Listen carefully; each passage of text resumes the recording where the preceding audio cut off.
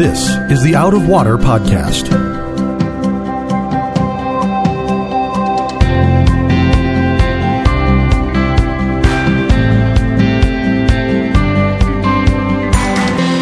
Out of Water is a production of Rio Vista Community Church in Fort Lauderdale, Florida. You can find it on Apple Podcasts, Google Podcasts, or Spotify. If you like what you hear, please subscribe and tell a friend to help them find Out of Water also. Welcome, friends, to the Out of Water Podcast. I'm your host, Mark Lautenschlager, and joining me today, as he always does, is our pastor of education, Reverend Sam Castensmith. And I'm still trying to find the rest of my voice. But I have what I have today, but some of it is still not with us, so forgive the hoarseness. I'm still dealing with COVID that is not COVID. Anyway, this week we are coming to Mark chapter 4 in our series on the identity of Jesus. We're going to be looking at what Mark is telling us about who Jesus was. What can we learn from the Gospel of Mark's description of Jesus? Sam, this chapter is full of parables, which we've talked about parables just recently, including some of these parables. So I'm thinking that today maybe we can take an approach where, we kind of look at each parable to sort of see what it tells us about Jesus. And that can be apart from the meaning of the parable. I like that. Let's do it. Yeah, okay. So we begin with the parable of the sower. Now, we talked about this at length. I happened to look it up. It was episode 142A and B. It was a two-part episode. So episode 142, if you wanted to hear a detailed discussion of the different types of soil. But the parable of the sower is it's a very familiar one. It describes a sower who is spreading this seed. Some of it falls on the path, some on rocky ground, which has very shallow soil, some on soil that has thorns in it, and some on soil that's been prepared and it yields a crop of varying amounts of bounty. So we've talked about what each soil represents and what the different meaning of it is. But I thought today maybe we talk a little bit about the sower. We know that the seed, Sam, is the Word of God. So the sower, as I was considering it this week, I said to myself, he's walking down the path to sow the seed, and he sees the ground. He's going to see the ground that's been tilled and the rocky ground that hasn't been, and yet he's spreading the seed everywhere. And I asked myself a question, isn't that a waste of seed? And then, to answer that question, I said, well, maybe the seed has some value, even if it's not going to be a plant that comes up and bears much fruit for the harvest. So that raises this question, which is there a value of the Word of God to an unbelieving world, whether they acknowledge its truth or not? And I thought that was a brilliant take on when I was going through personal worship and considering that, because I'd never really thought, why is he throwing seed on the path? It's like, this is guaranteed wasted seed, it seems like. And so you're like, what the Lord is essentially saying to us is, you don't go and say, well, I know it's going to grow here, so I'm going to place this seed here, but I'm going to ignore the rocky soil and everything else. God is saying, put it everywhere. You're casting seed all over the place. And I remember when I first came to faith, I was really zealous. Like, I was the guy that you didn't want to be around because Sam's going to start talking around about the Bible again. I know a good verse about that. Yeah, let me quote it for you. Yeah, it's like, oh no, get away from him. Whose turn is it to sit next to Sam? But anyway, like in my mind, I had it mapped out. Like I knew which friends I thought were, this guy's really moral. He loves his family. He treats people really well. He's going to come next. I know it. And then I would look at, my friend who is, really a train wreck, who gets in bar fights and who's, there's not a drug that he won't try and do and enjoy repeatedly. And I would think, man, he's never coming. And one of the things that God has done that has been tremendously surprising and humbling is the person I thought was going to come next, who was the moralist, has been the hardest nut to crack. He seemed like he was the most fertile soil, and yet nothing gets through because he feels like he's got everything together, while the person that looks like, rocky soil and there's thorn bushes everywhere. Those are the ones that have come to the Lord that are now on fire. And it's been really surprising that in my mind, the ones that seemed so close, that actually, say, yeah, of course I believe in God. And they have the good behavior. Those have been the hardest ones to see surrendering and humbling themselves before God and admitting that they need salvation, while the people who've, driven their life into a ditch because the soil is so messy, those have been the ones where, man, they're producing an incredible harvest in their life. They're growing. The seed is flourishing and blossoming, and it's been surprising. And so it's like, we don't know when we are casting seed. We may think we do. We may have hunches on who's going to be next, but you never know. And I thought that was really, really profound, that you brought out in personal worship, that the sower casts on all the soils, and that's not wasted. But beyond that, when you talked about how even the seed that you cast on the path that might not grow up into an abundant harvest, even if it's just, flourishes for a moment but fails, even that seed is not wasted because it's beautified things even for a moment, even if it's not eternal. And it's what we call common grace, which I thought was a really brilliant way to take this passage. When you talk about your two friends, as we've studied through many different aspects of the New Testament, we've talked repeatedly about how Jesus was going to the tax collectors and the sinners, and he was avoiding the righteous people, the self-righteous people.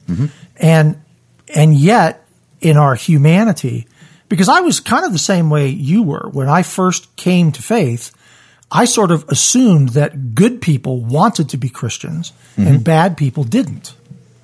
And yet, when we look at how Jesus comes to people, he goes right for the bad people. Yeah. Well, the reality is you can't become a Christian until you recognize you are the bad people. You are the bad people, right. And that's hard for somebody who thinks that they're pretty much doing everything right. It's really hard for them to suddenly come around and say, man, I am desperately in need of a Savior. Yeah. Righteous people don't need a Savior, right? I'm good enough. God's lucky to have me. Look at me. I do all the right things. I'm pretty good. You don't need a Savior then. I think that obviously, we're not going to have much of an impact on people if we become like one of those crazy street preachers with the sandwich boards. The end is near, and every time somebody comes past them, he starts talking about the lake of fire that shall burn forever. Quoting all these verses from Revelation. That is a repellent. That's not something that accomplishes anything useful, in my opinion. Agree. So, when I think about how it is that I bring the Word of God to the world, it's not necessarily by coming up and, opening the conversation by, quoting the Word of God. I have a habit, my wife's actually picked this up from me. When I'm talking to somebody who, will say to me, how can you be opposed to XYZ? Whatever it is, pick your social justice issue. How is it that you can tell me that marriage should be one man, one woman? How can you do that? And I say to you, my answer is, I say, I'm a person of the book. I believe that this book contains the words of God. This is God's word to me. And I have chosen, note that, chosen of my own free will to follow it. Now, I believe that God freed my will so that I could make that choice, but God did not compel me as some kind of robot to accept his word and to try to live according to his word. And so I'll say to this person, that's my choice. If somebody is not a person of the book, if you think this is full of myths and fairy tales, well, then this book doesn't apply to you. But I have chosen to allow this book to apply to me. So if I see what the book says, that's what I believe. That's what I follow. And I can't get rid of parts of the book just because they don't line up with kind of how everybody feels anymore. Mm-hmm. And, and so I try to explain things that way. And it's interesting. That explanation sometimes goes over better because I'm not trying to tell them, and this is usually somebody who is either, in a same-sex relationship or very much approves of them and thinks that we're terrible people for not. I'm not trying to tell them I don't tell them the same-sex relationship is wrong. I'm like, it's what the book says, and I follow the book. If you don't want to follow the book, you don't have to. That's not, that's on you, not me. But I've chosen to follow the book, and so I do. You've chosen not to, so you can live your life how you want. Free country, that kind of thing.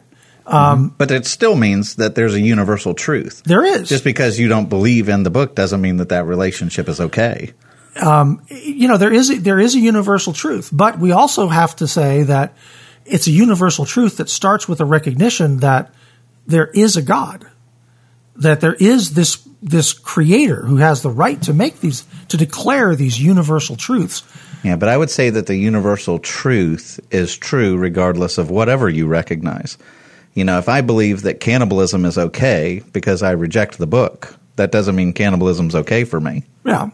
Well, I think that we can agree that anything that involves direct harm to your fellow man probably isn't okay because of, we've sort of agreed on some certain laws that say you're not allowed to do things like eat me. That's not a good idea. Although if you could, it would probably last you for a while. So nice. Just mentioning that. I know, and I understand what you're saying. I'm trying to make the point with these people that, that I'm going to follow what the book says, even if it's not a popular thing to do. I don't know that is the right way to handle those conversations, but it's the way that I've kind of, gotten, sort of fallen back to by saying, this is why I do it, because of what the book says. If you want to talk about what the book says, now we're having a Bible study. Is that what you want? No. All right. Then, okay. Then I'm going to follow the book and you're not going to follow the book. And I think one of the rubs, and this is where you start getting into common grace. So, Paul talks about how if the church is disciplining its members, we don't discipline the unbelieving world because they haven't covenanted under, they haven't entered into the covenant with Christ, and so we don't discipline them. That Paul talks about that in Corinthians. Yep. But on the flip side of that, when you talk about common grace, there are things in the scriptures, deep truths of the ways that the world it works, the way that it's engineered. It affects sexuality. It affects human nature. It speaks to all of that. Where the society really gets the rub is, okay, how do we take the truths of the scripture and allow them to apply to things that do impact other people? So in that, it's, when you're talking about marriage laws or, right now the big hot button issue is abortion law. When you talk about the way that our system was set up with all the checks and balances and the separation of powers, all of that is in a deep recognition of man's depravity, which comes from this worldview. In the Federalist Papers, they talked about, if men were angels, governments wouldn't be necessary. But men are fallen, and therefore you need governments because we're depraved. Yeah. And so the truths of the scriptures do play out in how you steer public policy, and that's where the rub comes. Because from a personal basis, I can be friends with my neighbor regardless of what they're engaged in. If they're, drug addicts, if they're, in a same-sex relationship, I'm going to love them every bit as much as I would a neighbor who's not. I'm not going to change the way I would treat them based on that. Right. But in terms of, what I believe is right and wrong, what I think should be public policy, for the best interest of the nation, for the peace and purity of the nation beyond the church, that's where it gets a little trickier. The argument of whether you can legislate morality. Well, all legislation is somebody's morality. True. And that's where it gets a little hairy. Right now, pretty much all of our legislation is based on secular, atheistic frameworks. Right. And I'm not a fan of that either. Yeah. I think it's way, way, way, way more harmful. When you look back at the world into which the Hebrew scriptures were introduced so many thousands of years ago, that world, we would look at what went on back then as being absolutely barbaric. Mm-hmm. It was a level of disregard for the value of human life on an epic scale, far, mm-hmm. far, far, far worse than anything that happens today. And so here comes the Bible. God mm-hmm. gives his people the scriptures, the law. And, Israel, let's be honest, Israel was not so good most of the time at following the law. Mm-hmm. If they had been, they would have really been this, incredibly unique people. And at times they were. But when short seasons. For short seasons, yes. But when you look at how the law, told people to live, it was so diametrically opposed to mm-hmm. everything that everybody else thought. Mm-hmm. And over time, as the Christian faith became sort of the dominant Western religion, it then sort of underwrote a lot of our laws and how we did, the Ten Commandments became a foundational element of our laws. Mm-hmm. Why can't I commit murder? Well, because the Bible says it's wrong. Yeah, well, why is man more valuable than the animal? Well, because he's created in the image of God. You take away the scriptures, and you have no basis for saying that man is more valuable than a primate, right, or a dog or a cat. Which, interestingly enough, if you talk to the right person, they will happily agree with that. I agree. Yeah. I saw where one of the UN courts had just declared that primates should have human rights. It was like, wait, what? Yeah. Well, some nation just declared that squids were sentient. Oh, good grief. Yeah, squids are sentient beings. I'm like, what does that mean exactly? Does that mean they have a very low bar for sentient? Does that mean that we have an obligation to educate them? Provide them with health care? Well, what does that mean that they're sentient beings? I don't know. I haven't looked into that too far, but the UK government has officially included decapod crustaceans, including crabs, lobsters, crayfish, and cephalod mollusks, including octopus, squid, and cuttlefish, in its Animal Welfare Sentience Bill. This means they are now recognized as sentient beings in the UK. So how much longer before we have to consider the squid vote? I don't mean to be flippant or whatever. I'm sure that they have their reasons for what they're doing, that they're trying to protect endangered creatures. But it is kind of funny, I think, anyway. So, just when you think that that humanity can't get any weirder, just wait. Something will pop up on your news feed tomorrow. And that's one of the things that's scary, because I don't think anybody would deny that slowly we are shedding many of the foundational core values that come out of our Judeo-Christian heritage, and we're reverting in a lot of ways to what the ancient world looked like. Because, even when you read Nietzsche, who's, read in almost every college, if you take philosophy, he's up there as one of the greats, Mm-hmm. But even Nietzsche would come out and tell you that we borrow, if you have an atheistic framework, that ethics like humility and mercy are just borrowed from Christianity and they need to be shed. Yeah. Power is the great virtue. Right. And so seize it. It doesn't matter to help those that are less fortunate. You're doing them a disservice and you're being weak. And so when you start abandoning the idea that every single human being has value, well, where do you get that from? Prove that scientifically. Why are you more valuable than a dog? The only thing that you can appeal to that places you higher than animals or squid is the fact that the Word of God says you're created in His image. You're set apart. You're of elevated value. And it doesn't mean that you can mistreat animals because they're not. Yeah. They're his creation too. So everything becomes precious, but humanity is exalted and set apart. If you lose that, and humanity is just another animal, a biological, accident, are we surprised that our view of humanity and one another and how we treat one another has become so absolutely toxic in the last several decades as we have walked away from God? Right. The loss of common grace. This is the seed you're talking about. It used to be that we scattered the seed all over our culture, and even people who did not embrace Christianity for salvation understood the beauty of its ethics. Now, our society has not been scattered with seed. Our society more and more rejects the system of ethics that's championed in the Bible, and we're becoming a society that looks nothing like what we have in the past. Yeah.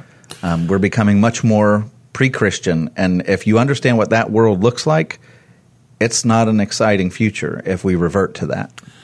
And I also think that if you are somebody who, you decide that you are a person of the book and you're going to follow the book, you're going to do things that are going to make you a little unusual in this world.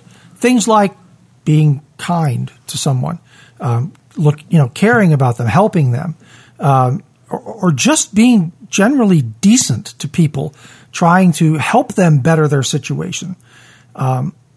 Because that's what the Bible tells us to do, is to take care of people that need help. When your neighbor is in need, that's how you determine your neighbor. You see the need, you help them. Yeah, it's what our God has done for us. Yeah, exactly. And that's a very unusual behavior. In this country, we've got two big political tribes. We got the lefties and the righties, and they're all willing to protest something at the drop of a hat. And I don't even want to argue about what they're protesting. Maybe it's fine that they're protesting, that though they should be outraged about what they're protesting over. However, their energy ends at the protest. They don't then go out into these neighborhoods that are the subject of their protest. You are leaving these people behind. Okay, great. What are you doing to improve their situation? Nothing. Oh, you're protesting. You're setting things on fire downtown. How is that helping their situation? Why aren't you out among these communities every single day trying to help them deal with their difficult situations so that they can live better lives? Because who's doing that? The church. How many ministries do we know that we support, that we're involved with right in Fort Lauderdale, who spend all of their resources trying to help people deal with difficulties in life, whether that's mental health, whether that's poverty, whether that's food, whether that's housing? It's like I can start listing ministries. And do we have a lot of the protesters coming alongside saying, how can we help? I don't see them. I don't know of any. Yeah, I don't. And that's true. And you look at the numbers, and the church gets beat up a lot. But if you look at numbers of what the church does, the amount of, if you break down and kind of do pie charts of who offers the most rehabilitative care for addicts, the church is far and away, ahead. I mean, government obviously is a big part, but it's churches. Who adopts more children than anyone else? It's the churches. I mean, you go through who takes care of the poor, those that can't feed themselves, food banks, all that. Like, you find it's communities of faith that do that. Yeah. And we need more of that. But everybody has put on their outrage hat. Nobody believes anybody else. That we've lost all credibility. I heard somebody say, we've become a people who see through everything. No, we don't take anything at face value. We don't take anybody's word for anything because we can't trust anybody anymore. And so he says, you see through everything. And the problem when you see through everything is that you see nothing. Yeah. Everything becomes invisible if you see through everything. And so you can't hold on to any truth. And if you can't hold on to any truth, then everything becomes just a shouting match. Right. There's a great quote. I'm going to read it. Maybe this will get cut out. But it's one of my it's brilliant. It was written by a guy named G.K. Chesterton in the 20th century, but he's talking about how philosophy is shifting and nobody really believes anything anymore. Everything is a relative truth. And he says, long quote, but it's brilliant. He says, the new rebel is a skeptic, and he will not entirely trust anything. He has no loyalty, therefore he can never be really a revolutionist. And the fact that he doubts everything really gets in his way when he wants to denounce anything. For all denunciation implies a moral doctrine of some kind, and the modern revolutionist doubts not only the institution he denounces, but the doctrine by which he denounces it. And then he gives all these examples, which I love.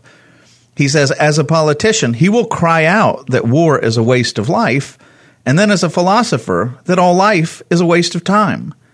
As a Russian pessimist, will denounce a policeman for killing a peasant, and then prove by the highest philosophical principles that the peasant ought to have killed himself. The man of this school goes first to a political meeting where he complains that savages are treated as if they're beasts, and then he takes his hat and umbrella and goes to a scientific meeting where he proves that they practically are beasts. In short, the modern revolutionist, being an infinite skeptic, is always engaged in undermining his own minds. In his book on politics, he attacks men for trampling on morality. In his book on ethics, he attacks morality for trampling on men. Therefore, love this conclusion, therefore, the modern man in revolt has become practically useless for all purposes of revolt. By rebelling against everything, he has lost his right to rebel against anything. And I love that quote. And that's the state of where we are as a country. Okay. If I leave the sentient squids in, I'm certainly going to leave that in. Okay, so we've got an issue here. What we have is a world that increasingly doesn't have any interest in the seed, doesn't have any interest in the word. Like you say, it's all secular philosophy that's driving things. So then how do we, as the sowers of the seed, how do we take the word again to the world? What's the way in which we can, introduce them again to the word? Short of taking the word up as a club and trying to beat people over the head with it, how do we begin to reintroduce it to the world, do you think? I think it's through kindness and humility. The reality is, and this is where we started with this conversation with what you were saying, that you don't meet people to beat them over the head. You live a certain way because you abide by the book, and if they live a different way, it doesn't mean you're going to cut off relationship with them. You're still going to be neighborly and kind. And one of the things that you find in the Gospels, and it took me a while to notice this because I used to be the guy that, had the Bible as a hammer ready to go. It never works, by the way. It certainly doesn't draw them to you. One of the things that you find in Jesus is every time Jesus comes across someone scandalous, he never leads with the law. So he doesn't go to the woman at the well and be like, you got 5 husbands. You've had 5 husbands. Man, you're an adulteress. You should be ashamed. You really need to clean up your life. John 8, he doesn't go to the woman caught in adultery and be like, yep, she is a mess. Look at her. He never starts with a harsh word. He never starts with judgment. Every time you see Jesus come across a person who's in the middle of a mess, even if it's a mess of their own making, especially if it's a mess of their own making. Yeah, I was going to say, especially so. Yeah. He always starts by showing them tremendous dignity. He is willing to identify with them to where he draws the ire of the crowd for their sake. He gets in front of them. He shows them kindness. He protects them. And at that moment, when he has shown them such grace and mercy and kindness to where they look at him and go, oh, he loves me. He cares. He really does care for me. It's then that he says, you need to leave this life. Go and sin no more. Or he points out where their life is broken.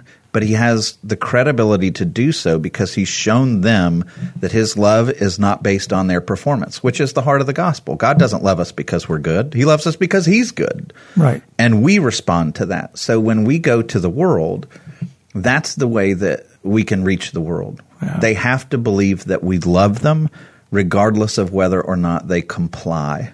Mm. That's hard. It's very hard. I mean, how many times have we talked about just how incredibly rare true humility is? Mm-hmm. It barely exists anymore.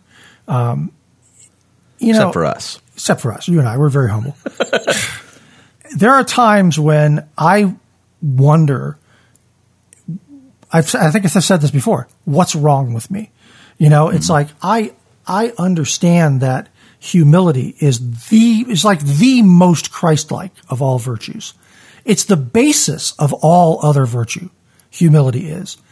And when I find myself behaving in a decidedly not humble way, I am appalled at myself, and chastise myself over it. I know God forgives me for it. I know I have an opportunity to do better, but I keep making the same mistakes. It's really difficult to get ahead of your flesh in that respect, because all of us have this intense desire to consider ourselves, if not better than everybody else, at least as good as everybody else. And what about me? When am I going to get mine? And the selfishness that's in my flesh is astonishing sometimes. Mm-hmm. But you know what? Kindness can be contagious.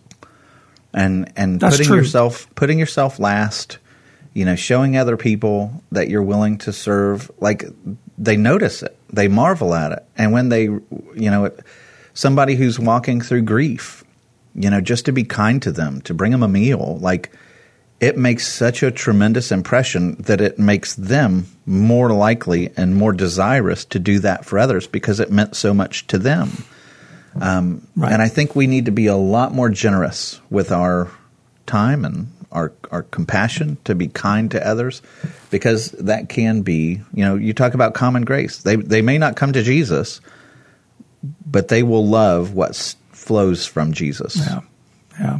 I think that if our goal is to take the word to the world, like you say, it starts with treating people the way that Jesus would treat them, with grace, with kindness, humbly, and and then you sort of earn that status where you have the opportunity then to introduce the word. Yeah, and it doesn't mean, and one of the things that this culture is terrible at is we surrender truth thinking that that's love. So I'm not going to denounce anything. I'm not going to have any firm convictions. Everybody, I believe that everybody can do whatever they want, and that's the most loving thing I can do. That's wrong.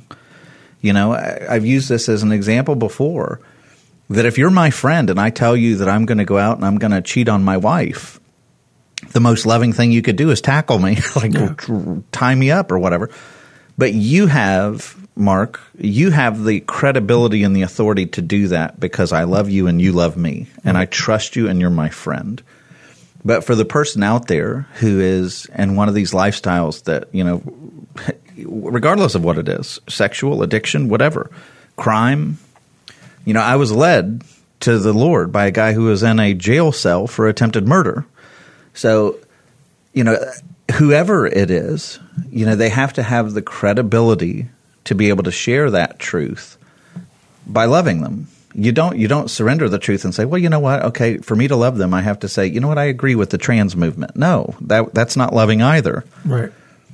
But you love them, and you let them know that regardless of what they think, that you still value them, and you're going to love them. They can't lose that. Yeah. That doesn't mean you have to surrender the truth. And that's where it's like on both sides, people tend to fall off one side or the other. Well, if I'm going to hold for truth, then I've got to rub their nose in it, and I've got to stand opposed to them, and I've got to deny, any kind of compassion toward them or recognize their common humanity and suffering or anything like that. And so you get people who go off one side with their prophetic, I got to hold firm to the truth. Well, yeah, you should. But then on the other side, you get people who are like, but we have to love them, and therefore I have to affirm everything they do in their life. No, because these people over here value the priestly. And, we need to care for them. And both sides are right, but you can't forfeit one for the other. Right. But that you lead with the priestly. You lead with love. Right. And when you have credibility, the prophets aren't out there, shouting at the unbelievers. More often than not, they're talking to their own people saying, get your stuff in order.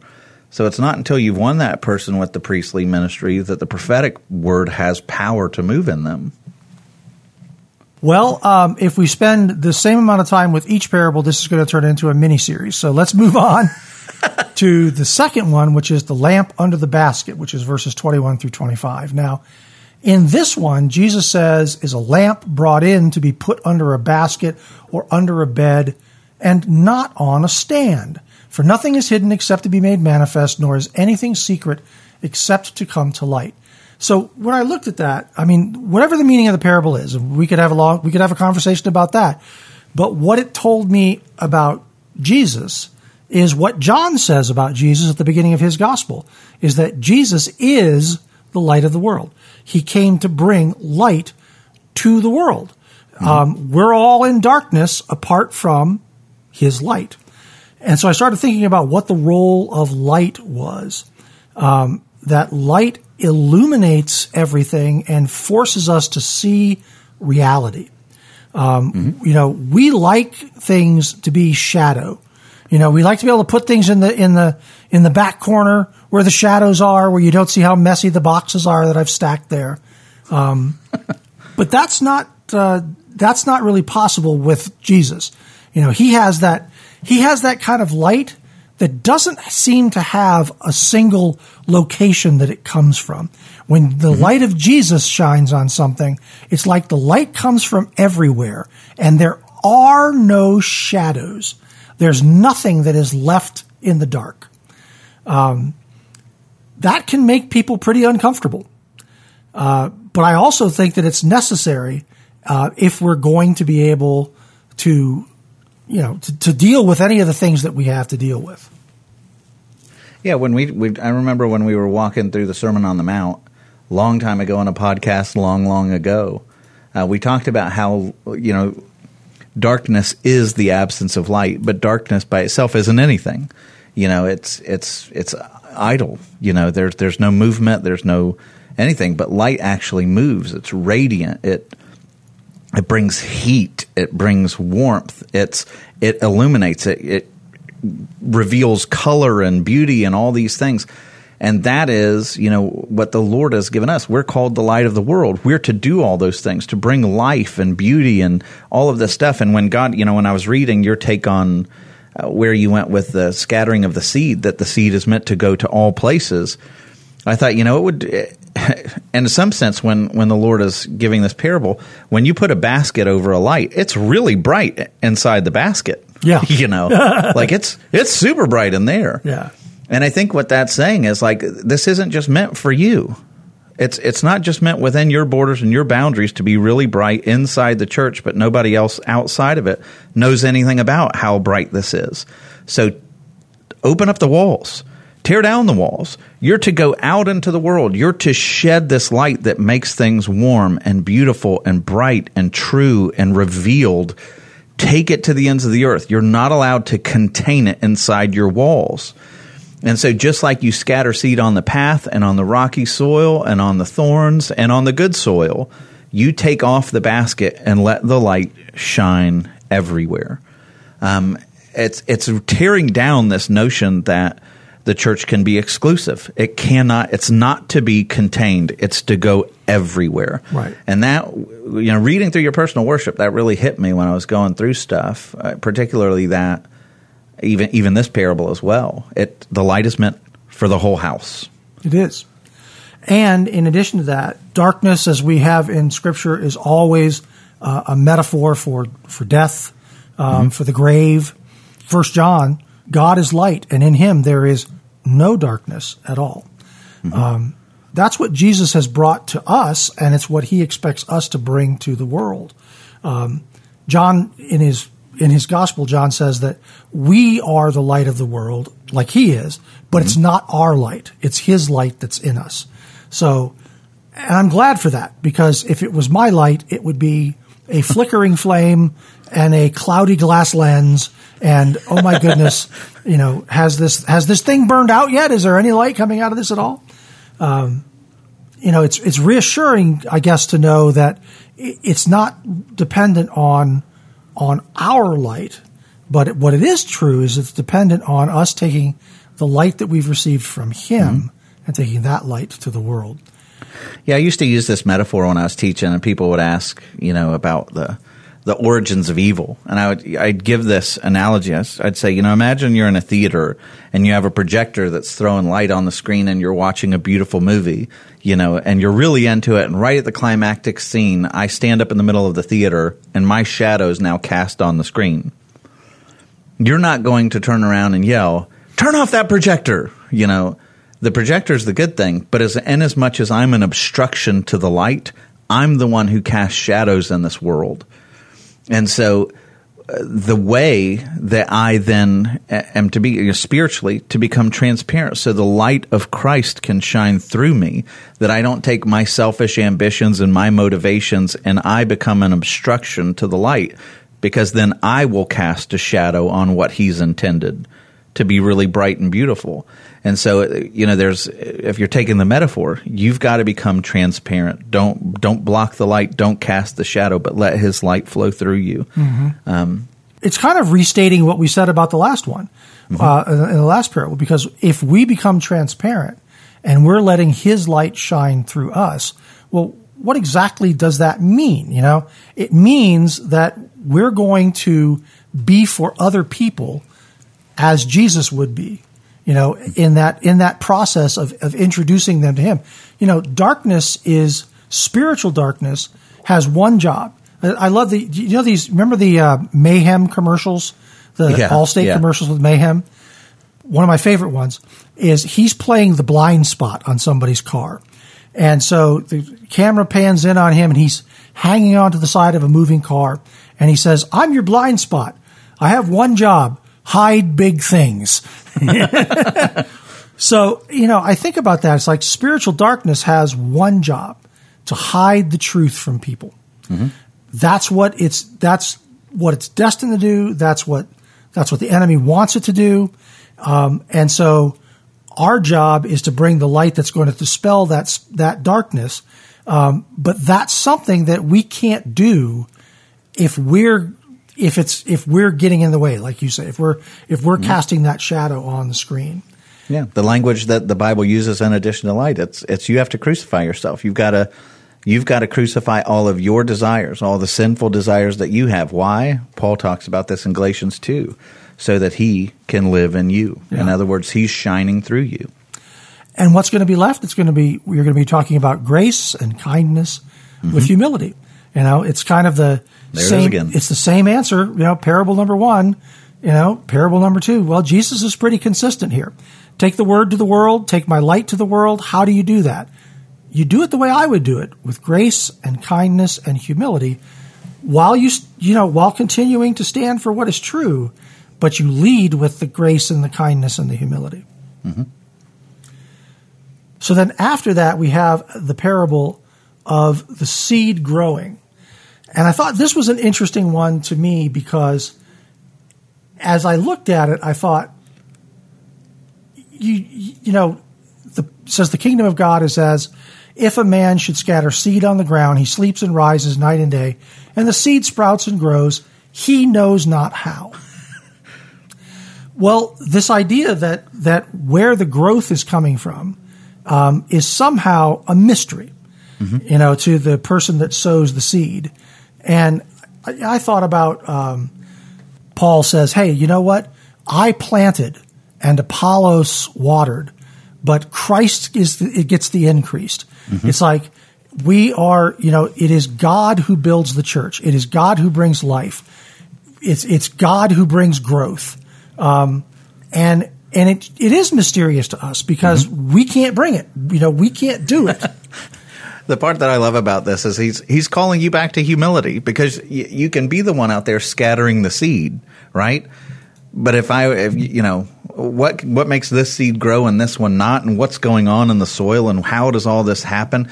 I mean, it's like the earth is hardwired to bring forth life, and the farmer just looks at it and goes, and so like what this is saying is the one who's casting seed can't look and go, yep, look what I'm doing. This life belongs to me. I'm responsible. I'm the one making things grow. Like Jesus is saying, no, you go to bed and you rise every day and you have no idea how this is growing, but it's the earth, not you. that's producing this. Right. It's God's design that's bringing forth the harvest. It's not you. And so that kind of relieves you from, you're casting seed. You're not responsible for life to emerge. That's the Spirit's job. That's the role of the Lord.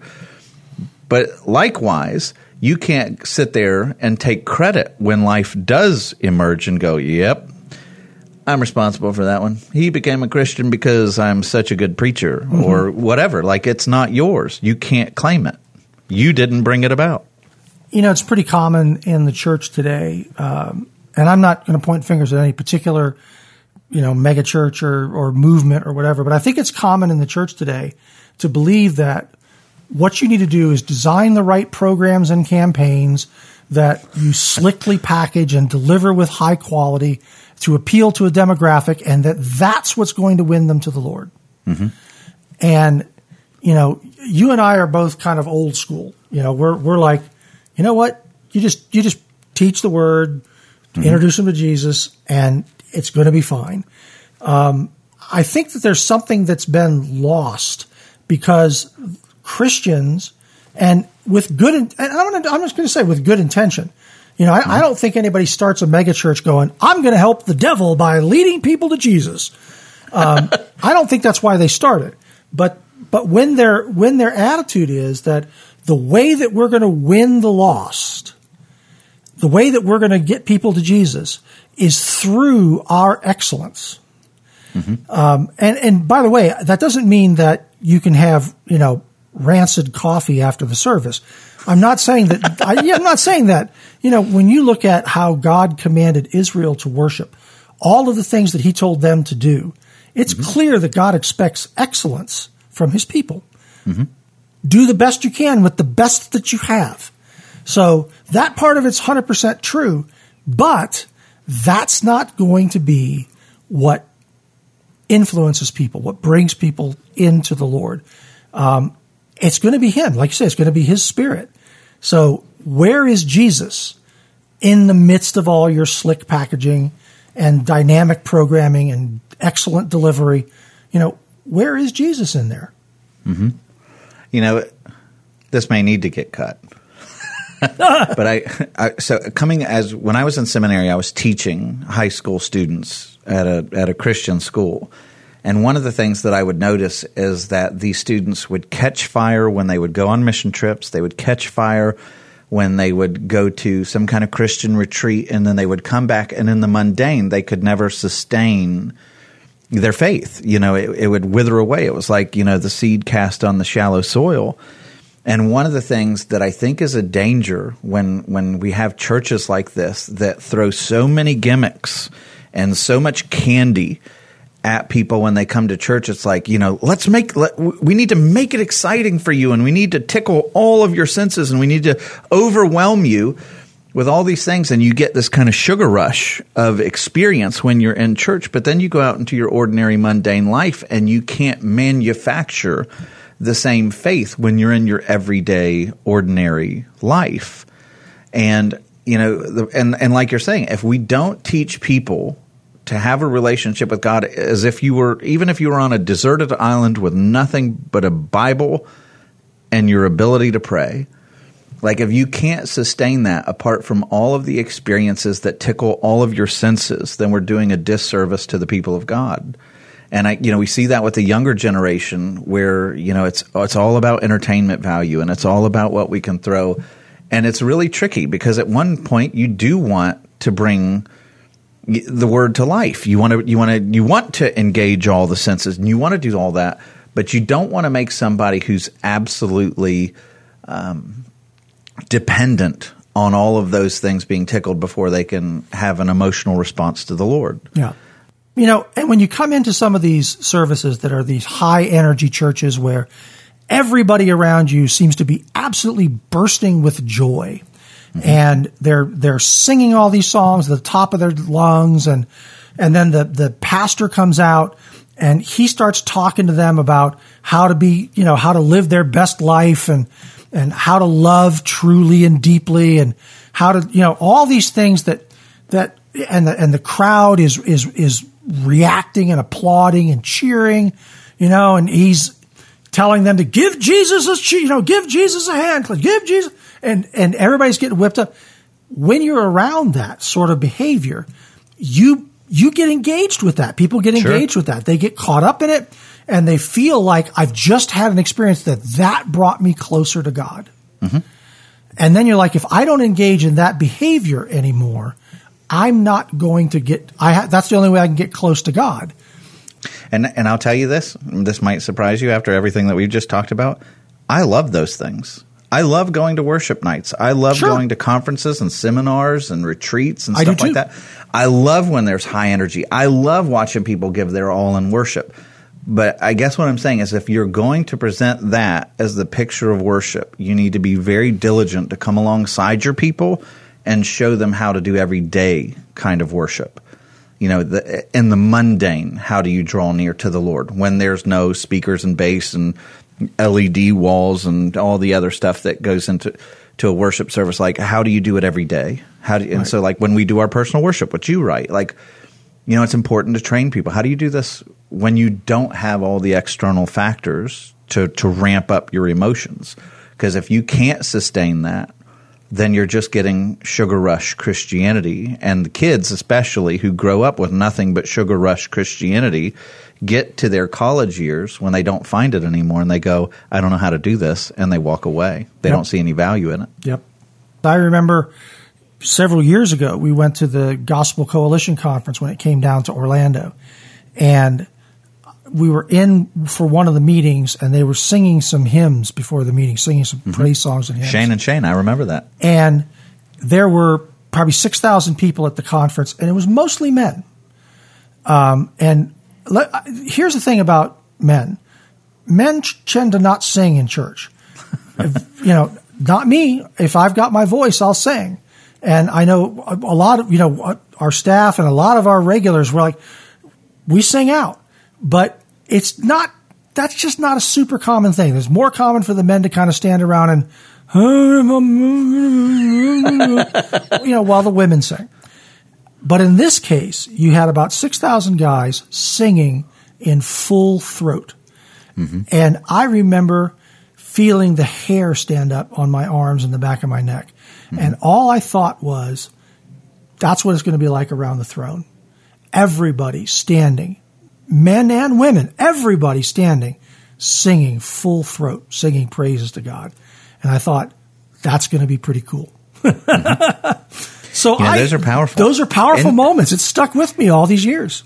And the Lord is not opposed to those big moments, Like, I think they are life-giving, when God ordained that all of Israel would come together for great feast, 3 times a year. I mean, those kinds of pinnacle moments of worship, the Lord loves them. But he wants you to also engage in your everyday life for the rest of the year, so you need both. Right. So then after the parable of the seed growing, we have the parable of the mustard seed. And this is one where Jesus comes out and says, with what can we compare the kingdom of God? Or what parable shall we use for it? It is like a grain of mustard seed, which, when sown on the ground, is the smallest of all the seeds on earth. Yet when it is sown, grows up and becomes larger than all the garden plants and puts out large branches so that the birds of the air can make nests in its shade. And I thought about that where, I was like, well, what does that tell me about Jesus? And for me, what I saw it telling me is that Jesus can take even the smallest thing and make it great. Mm-hmm. He's the magnifier. He's the one that can come out and take, our efforts. And if I had $1 for every time somebody told me I can't do that, I could not do something like that. I'm not as good at that as you are, or I'm not as good at that as they are. I'm like, but it's not going to be you that determines the outcome of it. It's going to be Jesus. He's going to be the one that takes what you do. He takes the faithfulness with little and makes it into much. Mm-hmm. And again, here you see this common thread that's always in the teaching of Jesus. It's a call to humility. It's the grains of mustard seed that he uses, these tiny little things that then become wonderful, great things that provide shade to everything else. Right. You know? Right. And by the way, they don't exist for themselves. Notice what he points out is that, okay, you start with this humble, really tiny mustard seed, which was the smallest of the seeds of that region.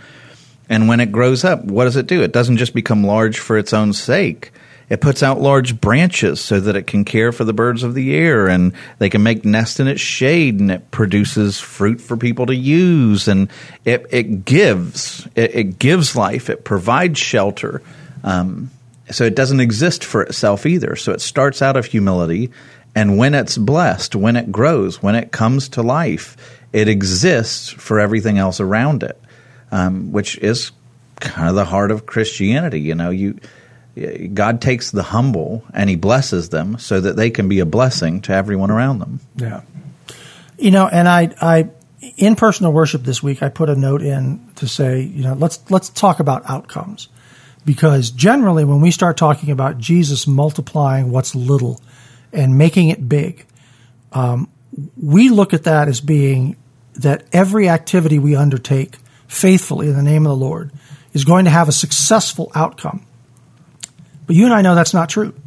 We've seen things fail that we've put our efforts, put our best into, and yet the Lord, for whatever reason, has not, you know, there's just not been the success with that one thing. But I think that that's the reason why, you know, Jesus is talking about the kingdom of God here. He's not talking about, you know, Sam's, you know, class or Mark's podcast or Bible study.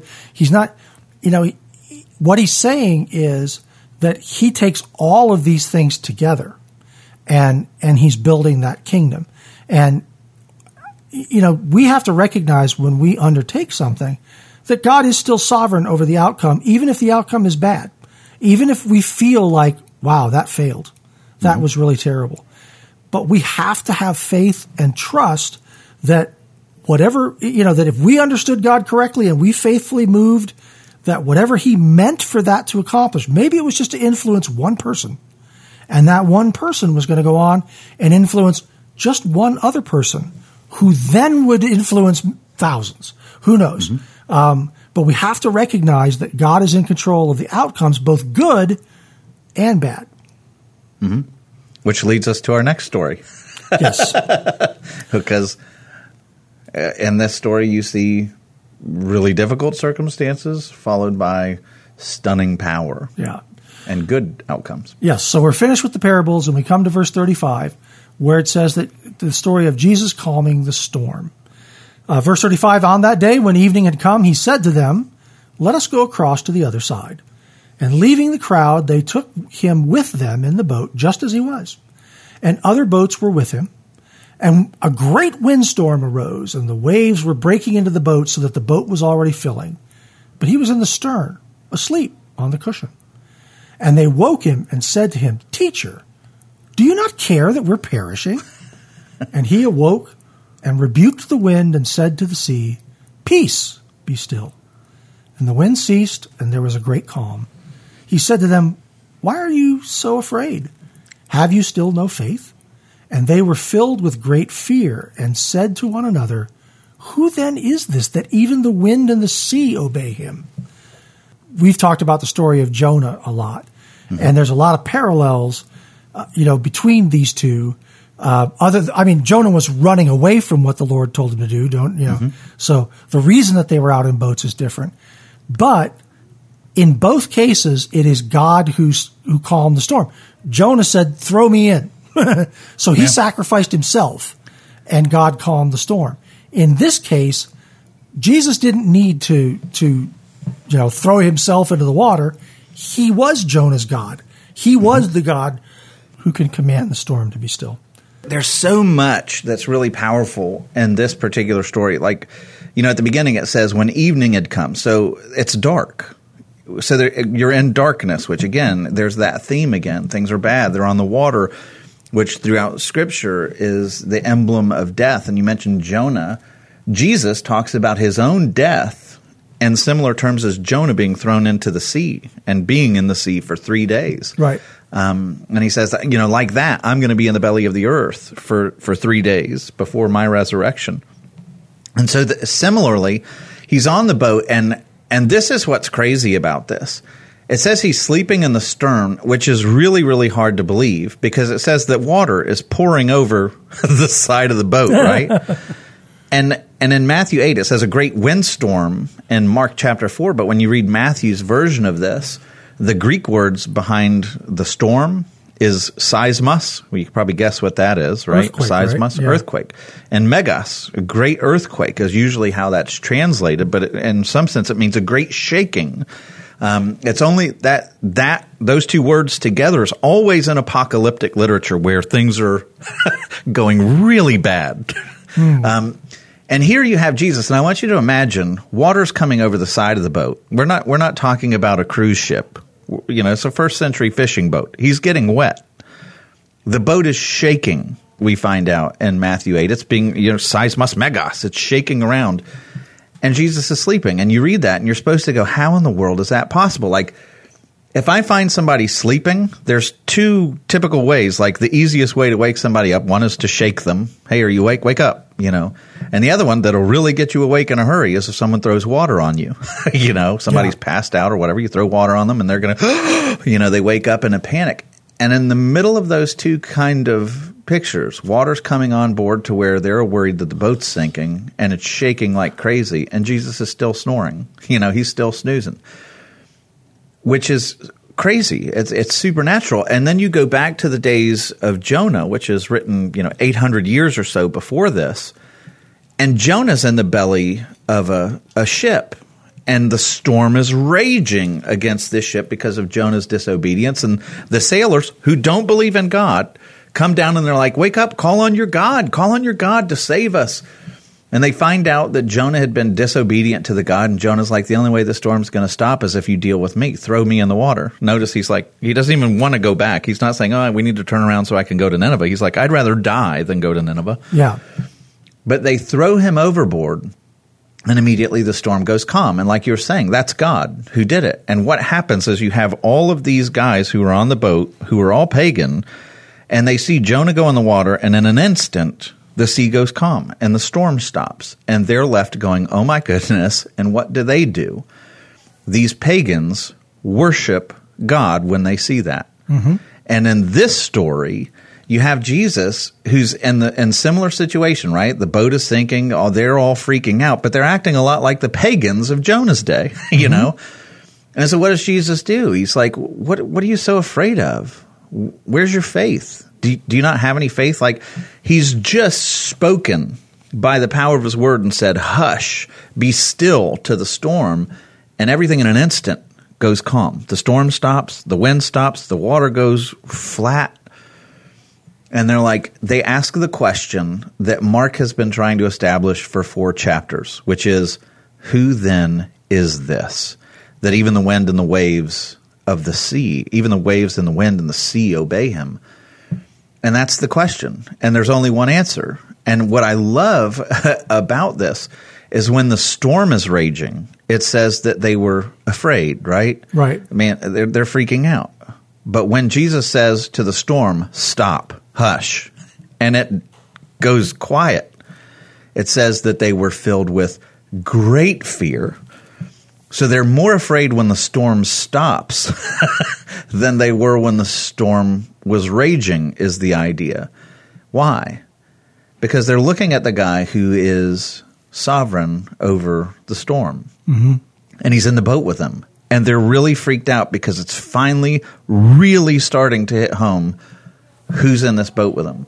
And you go all the way back to Mark chapter 1, at the baptism, God's like, this is my beloved son. You've got the Pharisees who are wondering where he gets this power, and they're attributing, he gets this power from Satan. He's from Beelzebub. You get all these people who are wondering who he is. And at this moment, Jesus shows he's not just sovereign over health. It's not just that he has mastery over casting out demons and he can heal lepers, and the Lord booms from heaven calling him his beloved son, and he's done all of these miraculous things. But now they see he is sovereign over the cosmos itself. He can command wind and waves and seas. And they're like, who is this? That's the question that this whole series is about. That even the wind and the waves obey him, and they know the answer. There's only one person who does that. There's only one force, being, who can do that, and it's God himself. And so now they're freaked out. But here's something else that's really powerful. When we read the story, we tend to look at it like, God finally got involved and brought the calm. But before that, he was out of control.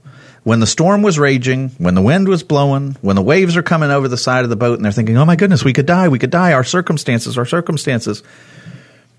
Do you think Jesus was any less sovereign over the wind and the waves when they were raging? Nope.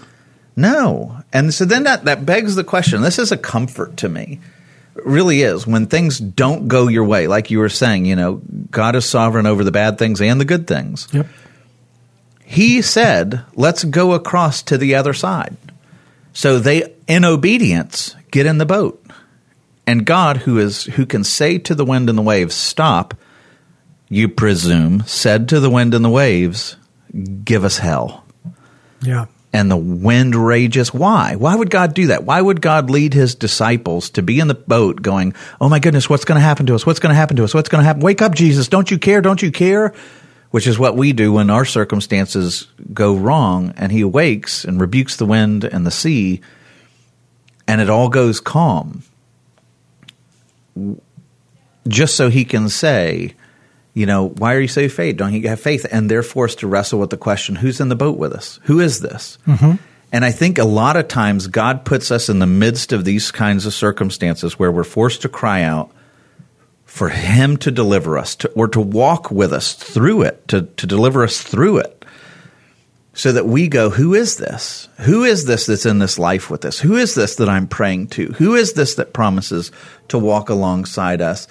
And we're training ourselves through these circumstances and hardships to recognize that just as they look at him in the boat and go, oh my goodness, it's the Lord God himself that's walking with me and in this boat with me. And he's sovereign over the good sea that's calm, and he's sovereign over the storm, and he's with me no less in the storm. I think God brings us into those moments so that we're forced to ask that same question. Who is it? Who is this? That all circumstances of life, the storm, cancer, everything, ultimately he has sovereignty over. And to some that's going to bring great comfort, and to others you think, why in the world doesn't he just always give calm seas? And the answer is, they wouldn't have cried out to him in calm seas.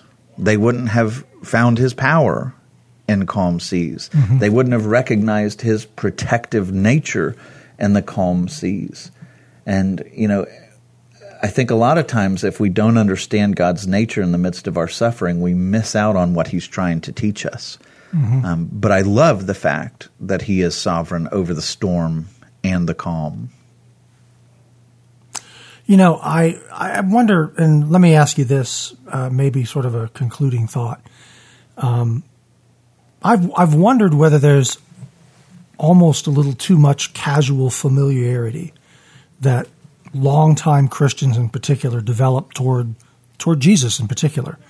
We talk about Jesus in language that he talks about himself.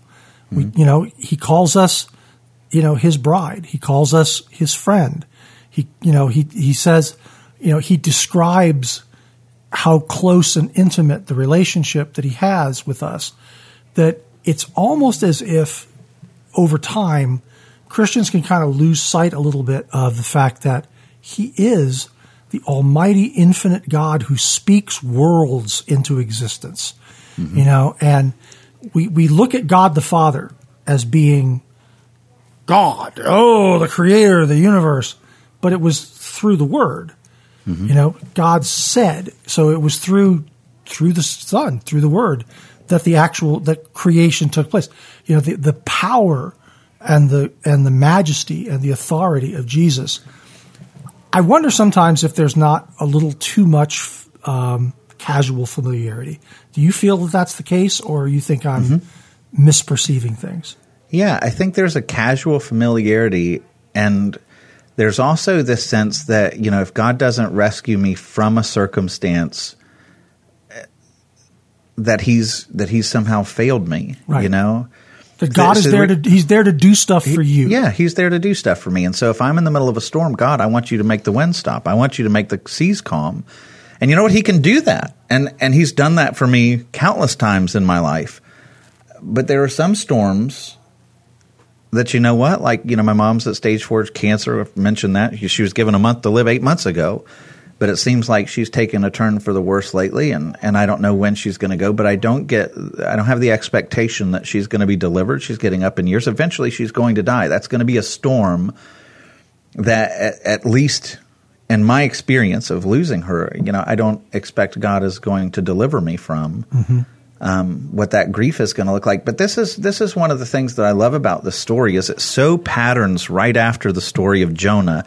Except, like you said, he's not thrown overboard because he is God and he commands the wind and the waves to stop. But the reality is, you know, the disciples are looking at him like, make the wind stop and make the waves stop because we're about to die. Like we're freaking out because we're about to die. And God's like, okay, I can do that. And so he awokes and he stops the wind and the sea. But what he's on a mission to do is to be the ultimate Jonah. Because he compares his crucifixion and resurrection to the sign of Jonah. Well, what does that mean? It means that later in his ministry, as you get to the end of the Gospel of Mark, you're going to find him going to a cross. And it's like, you know, the entire boat of humanity, and spiritually speaking, he's like, you have to throw me overboard.